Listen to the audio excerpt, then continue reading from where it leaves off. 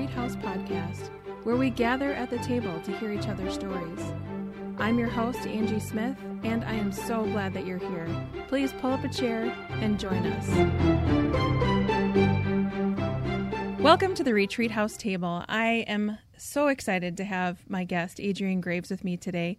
I met Adrienne when I was a student at the University of Northwestern, and she worked there and then kind of lost touch and then started following her blog years later and have connected at a local conference when she was there speaking, and have always just really appreciated Adrienne's honesty. She's always very honest and raw and very tell it like it is, with the good and the bad and the hard.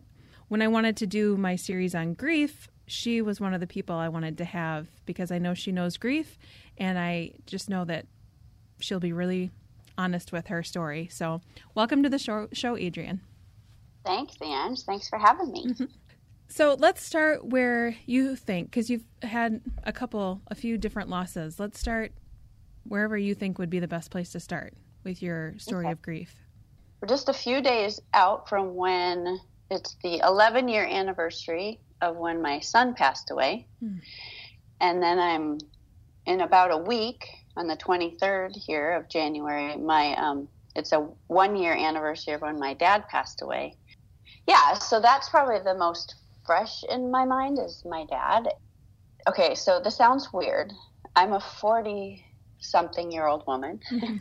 I'll just say I'm 46. I love it. It's great. But I was 42 when my mom passed away 3.5 years ago. And it was the first time I had felt like grown up, even though I had done a lot of adulting things for many years as the quote-unquote standard adult, right? I've been married for almost 26 or 25 years, and I have 3 kids and done grown-up things like had jobs, and I pumped my own gas, and like all these things.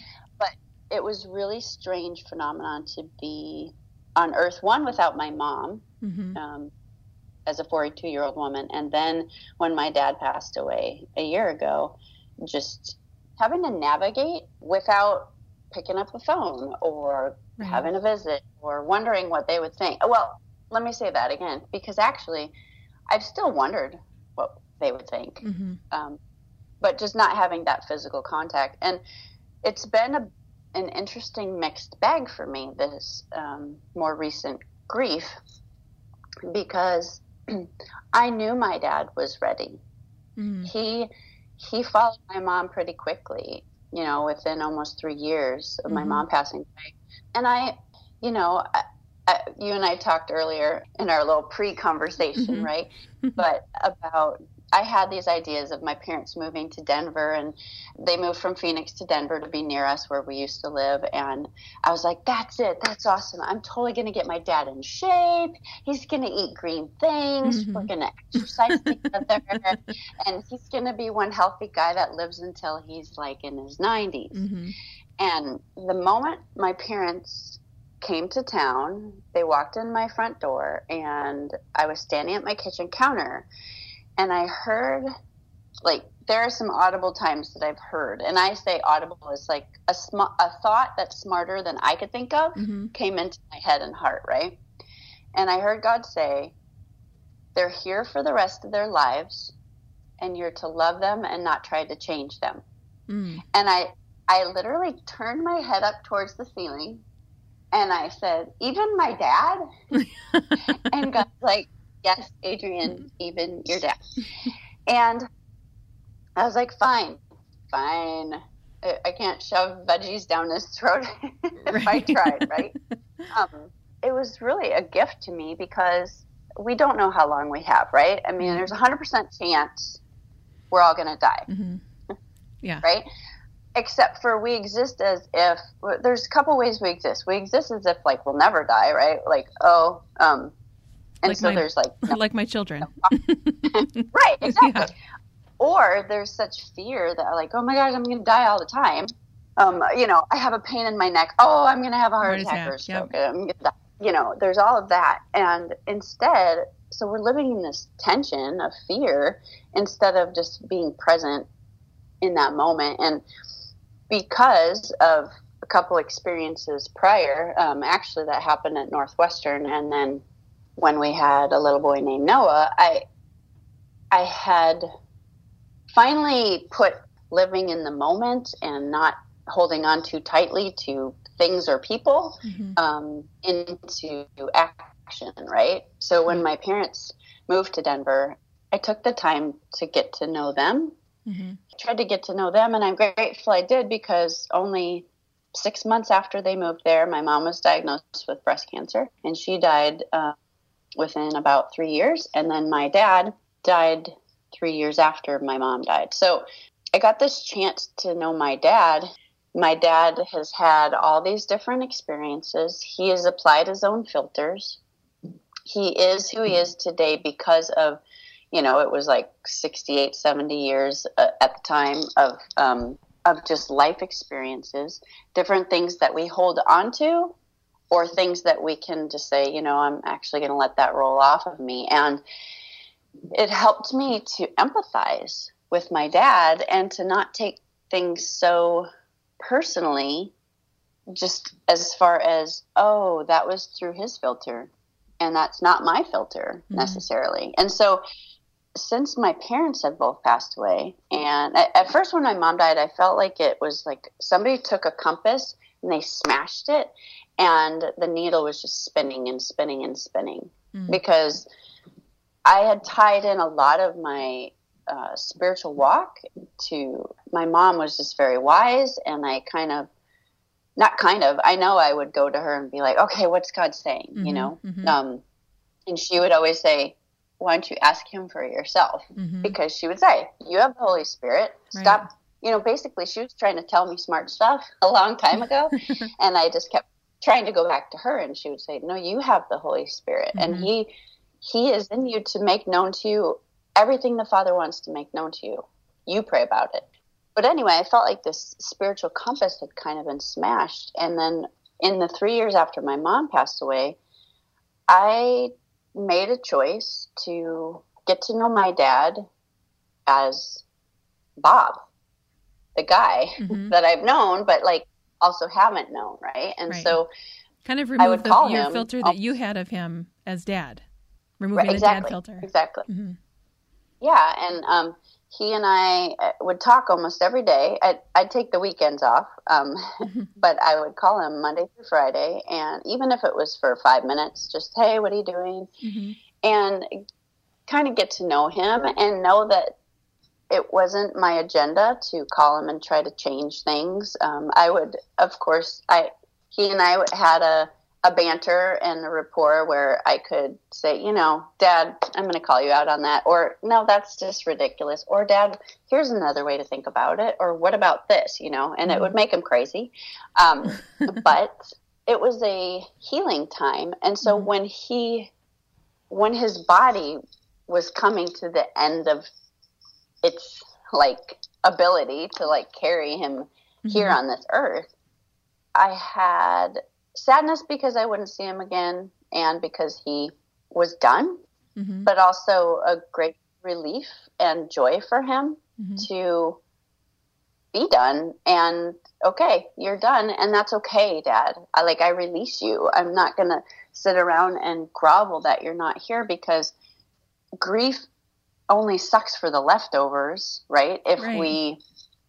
It's fine for them, right? They're great. They've moved on, and I've never died and gone to heaven, but I imagine it's pretty awesome, right? So, it's all about who's left over, and it can either be, so stricken that you don't function, or it's okay, well, I'm here still. So why am I here? And how can I live this life to the fullest, the way that I'm meant to? I am still Adrienne, child of God, who is here left to still live out my life, if that makes sense. So it actually, for me, it's taken the sting out of not having my parents here. And it sounds weird, but I kind of feel like, and this is new for me, I didn't feel this when I lost my son 11 years ago, but definitely with my parents, is I feel like if I take God out of a box and I take all of the theology and the doctrine, the dogma that's ever been handed down to me, and somebody told me what to believe or how to think it or how to believe it, okay, then there is no time or space or dimension of the prayers that my mom ever prayed for me or the truth that my parents ever spoke to me or the wisdom that they ever shared with me. It doesn't know time, dimension, or space. So I'm the only one who says it's gone with the finality of like their life, or I'm the one who decides like, oh, that was a smart thing and I can still follow that wisdom. And so it feels like it almost feels like I'm closer with them, especially because like I don't have to share them with all of their friends or all of my siblings or anything like that. I get to have, their love for me with me at all times. That doesn't change, even though you can't pick up the phone and call them. Yeah. Right. So go back. You've mentioned Noah a couple times, and I think, and you can say whether or not you think this is true, it feels like the way that you handled the loss of your parents has a lot to do with the loss that you experienced you were not unfamiliar with grief after losing Noah. So I think that after you suffer a loss like you did, you have a different perspective of loss. You have a different perspective of grief. Like, there are some tools now that you know how to walk through it. Would you say that's true? Yeah. Yes. If you were to even back up further, the first time I experienced death was in 3rd grade when my friend John Martinez got hit by a car after we had all just walked home together from the bus. And I heard the sirens and stuff, but I didn't know because I was just sitting in my family room. And then my sister came home and said, John just got hit by a car. And I was like, what? And then I heard a helicopter. And so I wasn't, for whatever reason, I don't know if it was his family or our family because it wasn't really talked about, but kids didn't go to the funeral. Right. So that was my first experience. And from that time, I had really feared death. And the next year, my friend Shelly died of cystic fibrosis. And the next year, a friend named Dustin got hit by a car and passed away. And it seemed like there wasn't a year that it led up through my sophomore year of high school when my grandpa died. And ironically, it was my dad who, he had lost his dad, my grandpa. He passed away, and I was freaked out in the other room at the mortuary because I did not want to go in and see a dead body. Like, it just, I had done dumb stuff in the 80s, like watch Freddy Krueger and Children of the Corn and all those horror movies, like when your parents go out on dates and you rebel and you're like, ooh, this is the worst I can do, and so you watch like dumb horror movies. And so all I could think about was like, I didn't know what to think because I had never processed grief except for I planted a tree when my friend Shelly died. But to me, none of this like rectified or reconciled. Like, what is this feeling I'm having? And so my dad walked me in and I looked at my grandpa in his casket. I just had this peace come over me. So this was my first experience and I was 16 years old. I had a peace that, oh, that's not my grandpa. That's just his body. And I realized like whatever it was in him that would play the violin for me or sing ridiculous songs or play rummy, or make me a ham sandwich, that guy, that wasn't there anymore. And so, okay, but I wasn't still over like my fear of death necessarily, or even maybe obsession with it. And then when I worked at Northwestern, the first year, my colleagues, one of his students passed away, and we, rallied around him and were present for it. And I think I learned there that you show up. You don't avoid it. Yeah, it's not comfortable, but you show up. And then the next year is when my RA, the very first week of leadership camp, she went in for a biopsy and was told she had stage 3 cancer. And so that was the beginning of my second year working at Northwestern. And I I had gone to a college where you're supposed to expect miracles, and I was a theology major, so I was fully like, okay, I'm going to pray for her miracles. She's going to be healed. This is the formula, and we will pray this way. Yes. At the same time, I had a piece of if she were going to die. And, you know, looking back, it's kind of weird because I didn't put two and two together, but with my father-in-law was also sick at the time. He had congestive heart failure, and he was larger than life. Okay. And so that year, and it was 1990, it was 97, 98. He was even on the list at the Mayo for a heart transplant, and it never occurred to me that he could die. I just thought, well, he'll just get a new heart, and then we'll just keep trucking along, you know, and that'll be a piece of cake. And so my RA, Elizabeth, she died on May 1st of that next spring, and then my father-in-law died on May 4th. Oh my gosh. And that week was a hell of a week. Yeah. But because you're also approaching the end of the school year too. I mean, so you've got huge losses and like the build up to the end of the year. Yes. And that was crazy because I had learned, like, you don't miss the end of the year. You have, like, that's when so many responsibilities are on you. But my team there, all my colleagues and my RA staff and the professional team, everyone's just like, go, leave, go to South Dakota. And I left for the last 2 weeks. I was gone. And people showed up. And that's where I learned more about the showing up. So then fast forward, so that was 98. So fast forward to 2006, 2007, we had a little boy named Noah, and he got sick. We took him into the hospital at 7 weeks and thought we were just going to take him in for a couple appointments, and we ended up being there for the rest of his life, which was 5 more months. And I knew at that point that life was short. I also still totally thought that my kid was just going to be miraculously healed.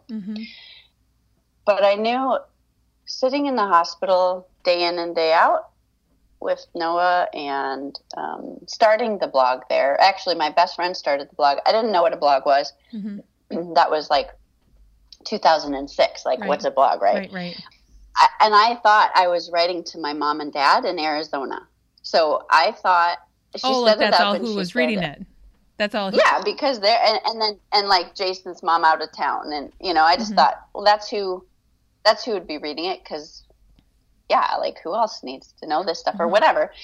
And so at first it was just very cryptic, like, we have this appointment, you know, he has this test coming up this afternoon or tomorrow or whatever. And I realized as we got moved from the regular floor down to the ICU, where he spent, I think, 2.5 of the months and maybe 2.5 on the pulmonary floor, because he was on a life support, a respirator. But one thing I discovered early on in the hospital was we were in an ICU unit with, I think there were 18 rooms.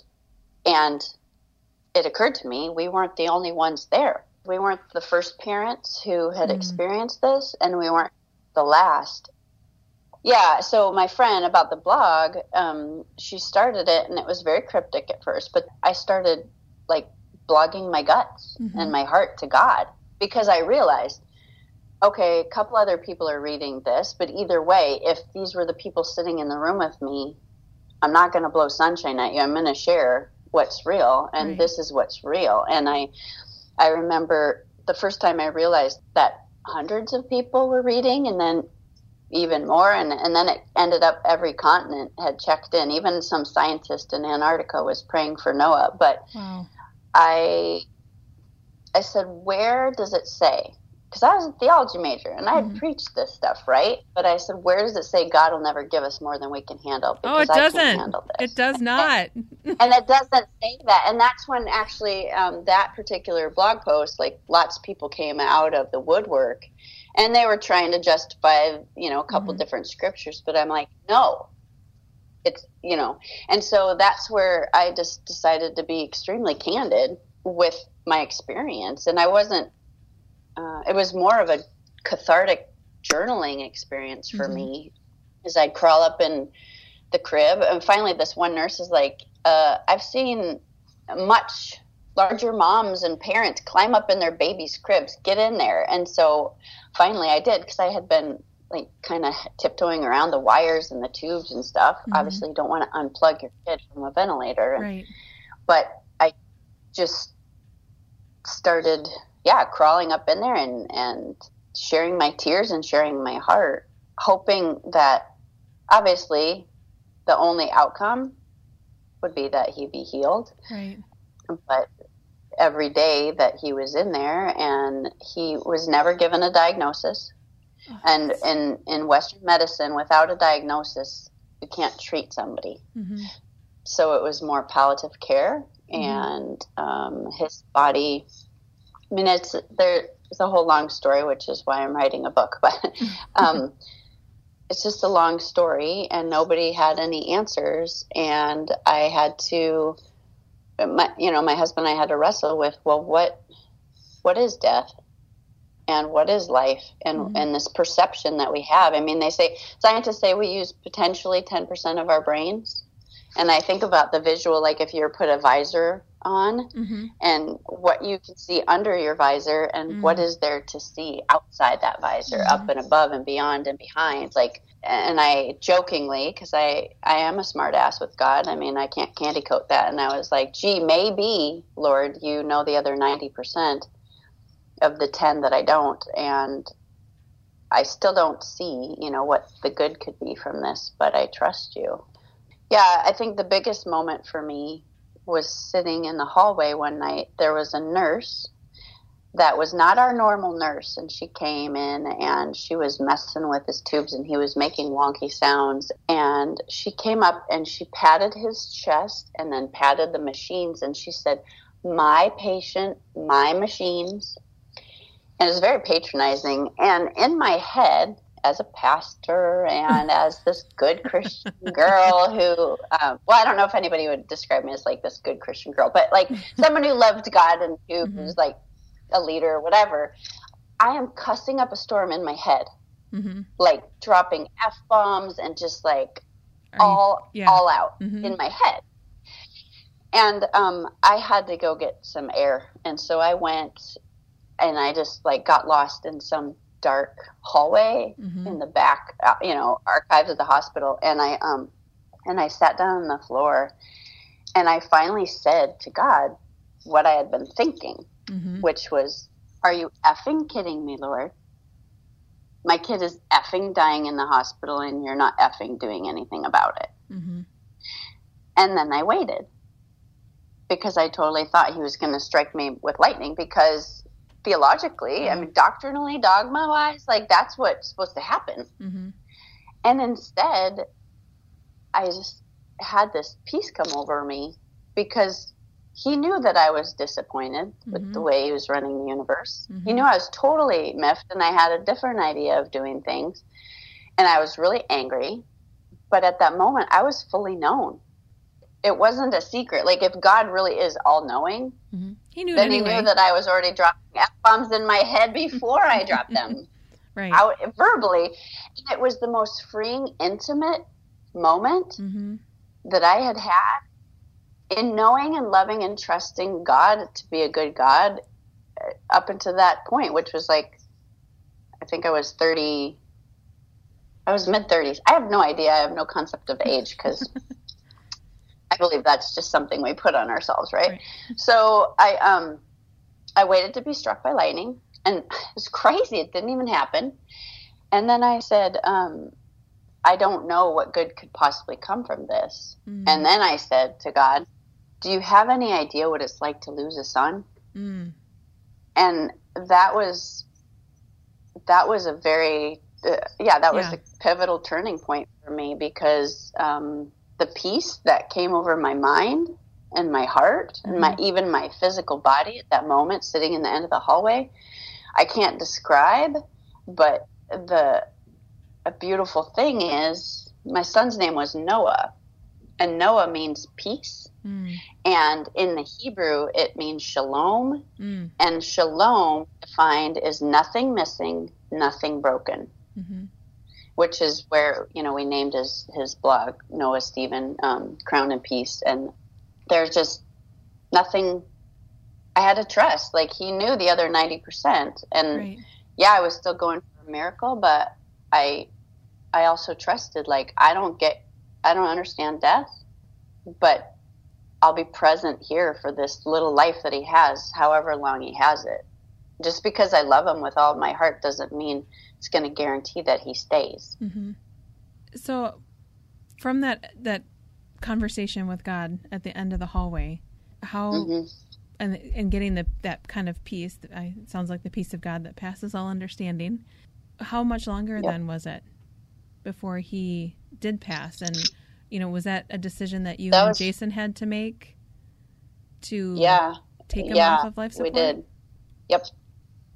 That was at least two more months. Okay. If not more.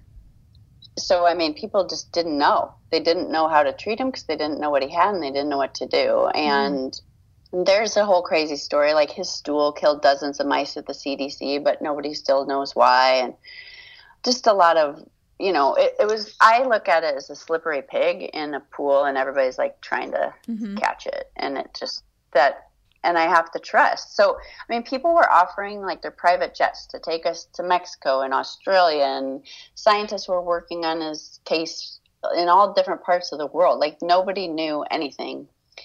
And I looked at Jason and I was like, when do you know that you've turned over the last stone? Only if the answer is that it's perfect healing? Because in my mind, that was the only answer. Right. But the reality is how do you know? It comes down to, what God, when the moment my daughter was born 15 and a half years ago, I had worked my butt off for like 24 hours all night, worked really hard, bringing her into the world, right. And they put her in my hands and I hear again, I love her more. And I turned up and I was like, really? Because I just squeezed her out a very small opening. And I'm really in love with her. And he's like, no, I love her more. And so actually that moment allowed me to really savor even my pregnancy with Noah. Like, my pregnancy with Emily was surreal because I had never been pregnant before full term. And so I didn't, I was just like, oh, I'm just gargantuous and eating gelato every day. Okay, and then bam, you're a mom. But like with Noah, I was really intentional in my pregnancy and I was talking to my belly and I was engaged. So I don't feel like I only got 7 months with him. I feel like I also got 9 months with him, where I got to connect. Yeah. So what happens is if you are on life support and a patient at a hospital, you can't leave the hospital to go home and be in home care without home care, right? So it'd be nursing care that comes. And we were sent up to the floor. That would be the next step to going home and put on a list. I think it was maybe a year. I don't know how long that list was going to take, but we would be there for probably a year. And I said to, Jason, I had a lot of conversations that you never imagined having as a parent, but just said, here I am, this theology major, and I believe in abundant life, and I don't think that this is abundant life. I don't think that a machine, life support is meant to be a temporary intervention, and all of Noah's systems had been shutting down. Like, he had a Mickey button at this point. He was on a respirator. Is a Mickey like his button brain that's a food tube in your belly. Okay. Yeah. And he couldn't eat food and it wasn't that, like, I would have taken him home and done all of this at home, but we couldn't go home to do this. And I just said, Jason, I don't think that this is, we didn't want to put him on life support because we didn't want to take him off. To have to make that decision is is not really like your everyday parenting position, you know? Yeah. Yeah. I was like, I want to decide if we're going to Chipotle or Mad Greens tonight. Not like, do I take my kid off life support? But you have to do hard things. Mm-hmm. And that's what we had to do. And so we decided around Christmas time of 2006 that we were going to remove him from life support. And there are people calling in, I mean, like, you know, a real mix of theologies and different denominations of love and support, but all coming in saying, well, no, just, you have to leave him on because you got to wait for God's miracle. And I'm like, well, wait, he raised people from the dead. Like, why? I believe he can do that too. It's not like, what's the magic time? And then this was also where messed up theology came in. It's like, well, if you just have enough people praying, then, and I'm like, oh, really? Because what's the magic number? What is the tipping point for God to be like, okay, 1,376,422 people are praying, so cha-ching, here's your miracle. Mm-hmm. That is effed up theology. It's not okay. And it perpetuates the Santa Claus mentality of a God who's always been good, who's in love with us, and we're the ones who have this perception who the wrong view that we know how it's all supposed to work. Yeah, it's the wrong view. And so I'm like, Lord, I trust you, and you're good, and you're loving, whether my kid is alive or dead. It sucks because this is like, you don't have just like you don't get married to get a divorce, you don't get your dream job to, you know, get fired, you don't have a kid to lose your kid, but we don't, like, if I trust that God knows the number of our days, then I have to trust that they're not all going to be 98 years and quietly, sweetly in our sleep, but it's all going to be a varying ages, varying circumstances, and we're the ones who get wrapped up in the how and the when. And the reality is it's 100% chance we're all going to die. Right. Like, it's guaranteed, right? So, like, what's the 100% chance that we're going to live and live fully? Mm-hmm. And so with Noah, we actually, I'm grateful to have had the foreknowledge that all of his systems had shut down and that he was showing us, you guys, I'm done here. Mm-hmm. I've come and I loved you and you loved me and I'm thankful, but I'm done here. There's an amazing organization at the hospital called the Butterfly Foundation, and they, like, when you know your child is going to die, they work with you to, even if you have to remove them from life support, to set up the day the way that you want to set it up. Mm. I mean, is that kind of like two sides of one coin, right? Mm-hmm. Like, I mean, you get to know and you get to create the space of how you are able to say goodbye, which a lot of people don't get that opportunity. And I'm grateful that we did. Yeah. And so we made it very tender and quiet and beautiful and healing. And photographer from Now I Lay Me Down to Sleep, an organization that is national. They take pictures of families before the child dies or after. They're on the blog on my website. They're beautiful. I mean, his story is all in there. Yeah, beautiful and heart-wrenching photos. Yeah, and the photographers are amazing. I mean, I have a friend named Amy in Colorado who does it as, like, she does baby pics all the time of like healthy little chubby loving nuggets, and then she volunteers and she's like, you know, it's such an honor to be with those families and to capture these moments for them forever that, you know, sometimes, you know, nobody else ever sees those pictures, but the reason I shared them on my blog was because so many people had checked in from all over the world. It did. I remember it spreading like wildfire. I can't even remember now how I heard about it, because I mean, it was before I was on Facebook. I must have run into somebody, or someone sent an email. On Facebook too. Yeah.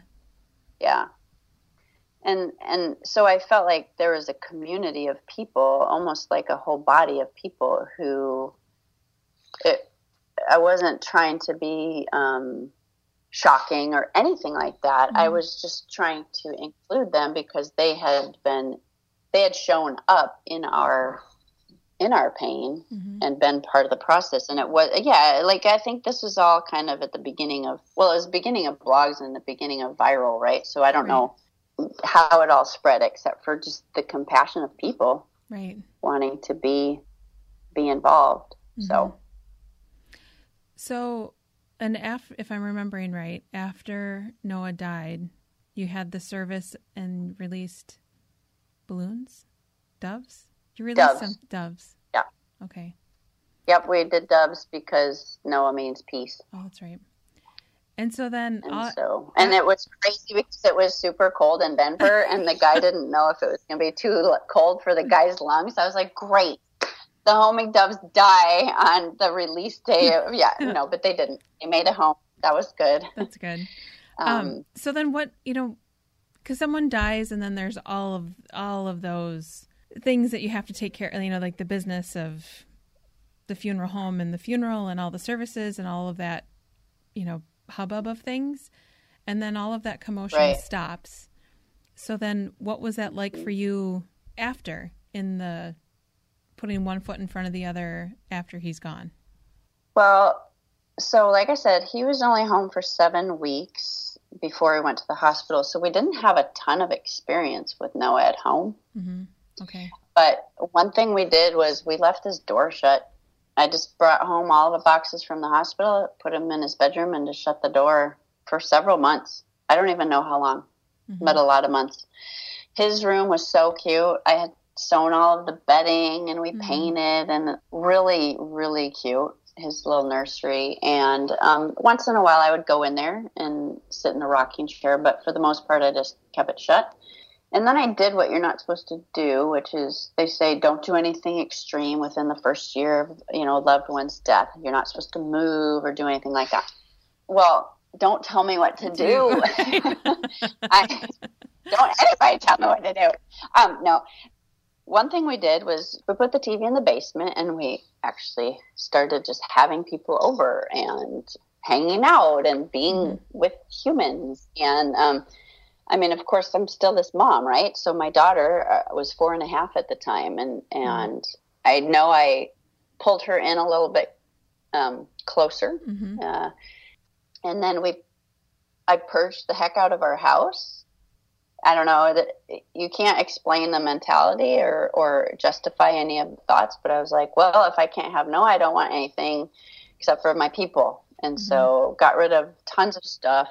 We staged our house and put it on the market a few months after he passed away, and then sold it later that fall and moved down closer to friends that we actually did life with, all the time. And then, but the biggest thing that helped Jason and we had a big party with balloons. We released balloons as you're thinking. Okay.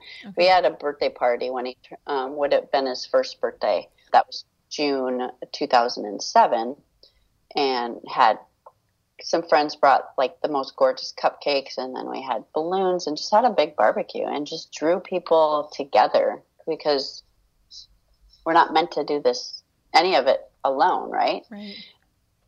On that note, Jason and I went, and Emily, she actually would go to the kids version of it, but we would go to a bereaved parent class that was hosted by the hospital.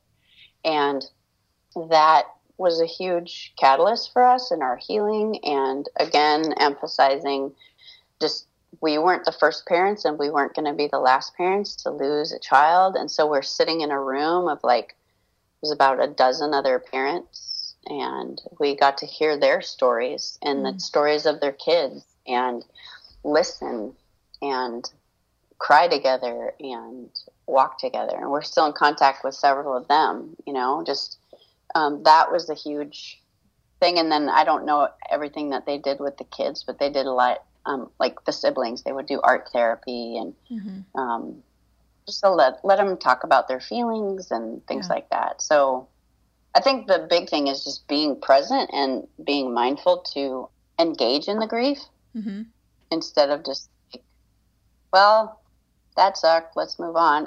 No, it's not going to do you any good to go around it.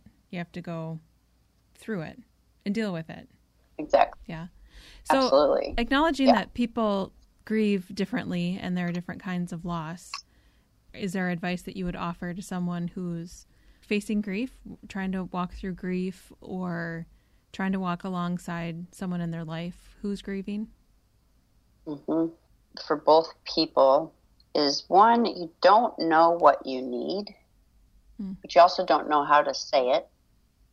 So and then people are saying, I'm here for you, whatever you need, let me know. So what I'm saying is they don't know, but they need you. So just show up, and it's not contagious. Right. Just show up. And so, like, one thing our church did was they actually showed up and they brought us meals for 5 months. And there are people we didn't even know. I mean, it was a young church. Red Rocks had just started. There were college kids that showed up to bring us meals. I can tell you, when I was in college, I was not thinking about bringing some sad people a meal. But, I mean, they were just, like, those are some mature, precocious students, right? And selfless.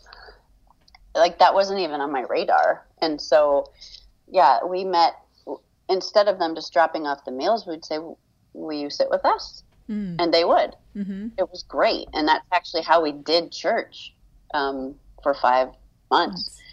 So showing up and getting over your own fear of death or bad things happening, because the reality is we are all going to die and we're all going to experience bad things, and somebody's worst is not another person's worst, right? So, like, it's not a competition of which worst sucks the worst, right? It's not, it's just about being present and showing up and being there, and you don't even have to say anything.